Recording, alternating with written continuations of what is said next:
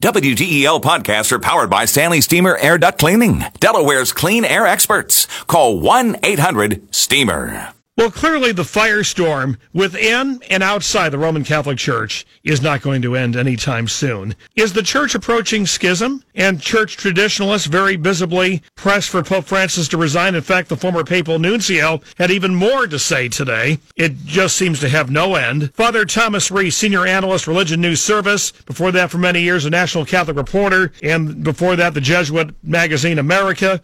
Father Reese, I think for someone like you, would probably get up in the middle of the night, and it seems like this is a nightmare. It can't be true. It's too surreal. It's back to another century of church history. That's true, Alan. But, you know, the people I worry about the most is the victims, the survivors of abuse. It's really their story. And this church politics is just obscuring that.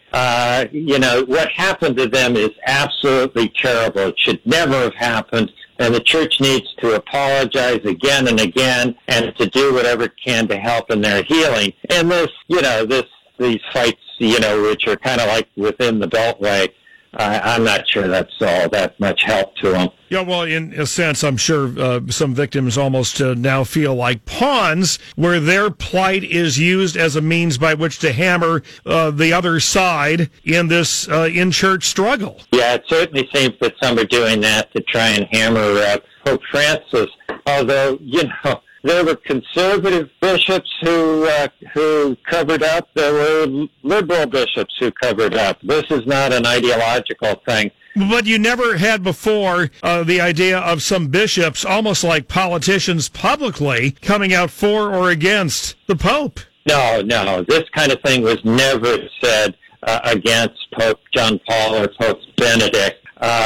You know, I had my difficulties with Pope John Paul II and Pope Benedict, but I respected them. I respected their office. I would never act like this. I never did act like this with those popes. It's, you know, the way in which victims are being used in this internal spat is just not appropriate. And yet, I'm sure if you put the hands of some of these clerics on the Bible, they would swear that their philosophical, ideological, theological position is that if the church goes the way they conceive it should go, it would minimize this problem. Yeah, you know, we're all the heroes of our own stories, and we always are convinced that we're absolutely right, and our ideas are the best. You know, this is why we need to listen to other people. We need to be in dialogue and conversation. You know, one of the problems with these clerics is they don't have wives to tell them, "You're an idiot, shut up." Well, I mean, since you said that, Father, I mean, we know how we ended up with non-married priests in the Western Rite as a result of scandal many centuries ago. This kind of forces a reassessment of that? Well, it's probably going to, but personally, I've been in favor of having married clergy for decades, you know, before this stuff with the abuse. And we should note, like the Eastern Rite Catholic churches do and like the Orthodox churches do, but go on. Yeah, absolutely. But, you know, there's no evidence that getting rid of celibacy is going to solve this problem. We know that outside the Catholic Church, outside the celibate clergy, there is a heck of a lot of abuse going on. And, you know, 90+% of the Catholic clergy, 95% of the Catholic clergy are not abusing. Well, but the argument is, by having this standard, perhaps you have someone young who is sexually confused or is looking for a means by which to take a position in society where one doesn't have to get married and can kind of brush it away. And, of course, we know from psychology and all the research, it's very hard to kind of throw that away for the rest of your life. Well, I think actually what we see is that people who are predators are attracted to the helping professions, you know, coaches, doctors, priests, those kinds of things, because that's where the victims are. That's where they'll find the victims that they can prey on. And that's I think, is one of the reasons some of these people are attracted to ministry in any church, and that's why we have to be, on guard. So what kind of litmus test would you have for someone entering the seminary? Obviously, the conservatives are saying screen out anyone with a apparent predisposition to being gay. Others are saying no, acknowledge it, and don't just repress people. Yeah. That's kind of the internal debate. Well, this is an area where you talk to the expert, and the expert studies are very clear here that there is no predisposition of gays towards sex abuse, that there's no greater amount of sex abuse among gays than there is among heterosexuals. Well, right, the tendency to prey on the very young, indeed. Yeah.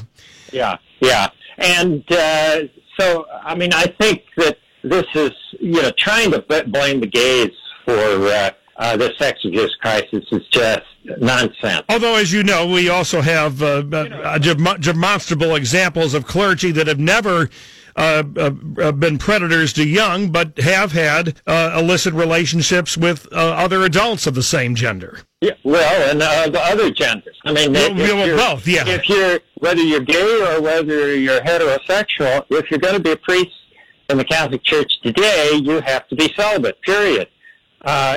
People fall, people sin. We know that. If they seek, forgiveness and have firm purpose of amendment and don't do it again, then they can be forgiven and continue as long as it's an adult. But if they can't, the Pope's been clear on this. If you can't be a celibate priest, then you need to leave and get married. He said, better a good lay person than a bad priest. How about this now? Obviously, many calls, even from non-victims, for some kind of independent, autonomous board, perhaps of Catholic lay people, to evaluate cases, lifting statute of limitations, concrete things. That's what people are saying who want to hear more than words of apology and forgiveness. Yes, and, let's look at the things that have already been in place.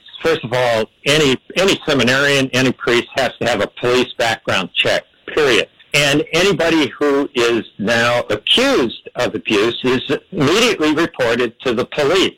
This is in effect right now and has been in effect since 2002. In fact, many dioceses did it even before then, but it's been the law since 2002. And if there's a credible accusation against someone, then they're suspended from ministry until a complete investigation takes place, and if they're found guilty, then they're out of the priesthood. This is one of the reasons that in that Pennsylvania report, although there were 300 priests that were listed, only 2 had abused in the last 10 years. Yeah, and you have made that point. I got to ask you about timing, that this papal nuncio's accusations come out right after Pennsylvania and during the Pope's pilgrimage to Ireland. I know there was some explanation. Well, it took that time to get it translated in English and Spanish, which is interesting, but, the timing is pretty suspect. Yeah. It's this, the Archbishop talked and had help from a journalist, an Italian journalist, in putting this together. Now, that journalist obviously has a good sense of timing in terms of releasing this. I doubt it was an accident. And let me ask you, this former papal nuncio, how long were you aware of his existence? I would imagine years and years. Absolutely. Ever since he first came here. And, of course, he had been famous because he had had a fight with some of the people in Pope Benedict's curia because he wanted a particular job, and they said he wasn't going to get it. And that job had a red hat. Yeah, a cardinal. And the Butler story. Do you think that Pope Benedict resigned over all this? I think it's hard to say. I think he was getting frail. He had hinted earlier. In fact, he had said clearly, even when John Paul II was Pope, that once a Pope got to the point where he could no longer do the job because of physical or mental disability, that not only could he resign, but he had a moral obligation to resign. But because of this, do you think Pope Francis would consider resigning? No, absolutely not. I mean, let's face it. If a journalist wrote this so-called memo, this thing that the nuncio did, and presented it to any editor in the United States, it would not be published. Because of lack of corroboration. One piece of corroborating evidence in it. It's simply a list of accusations. Have to leave it there, Father Reese. I know it's been a difficult time. Thanks for joining us. Okay, thank you, Alan. Father Thomas Reese, Senior Analyst, Religion News Service, many years at National Catholic Reporter, and many, many years ago, editor of the Jesuit magazine America, live on WDEL.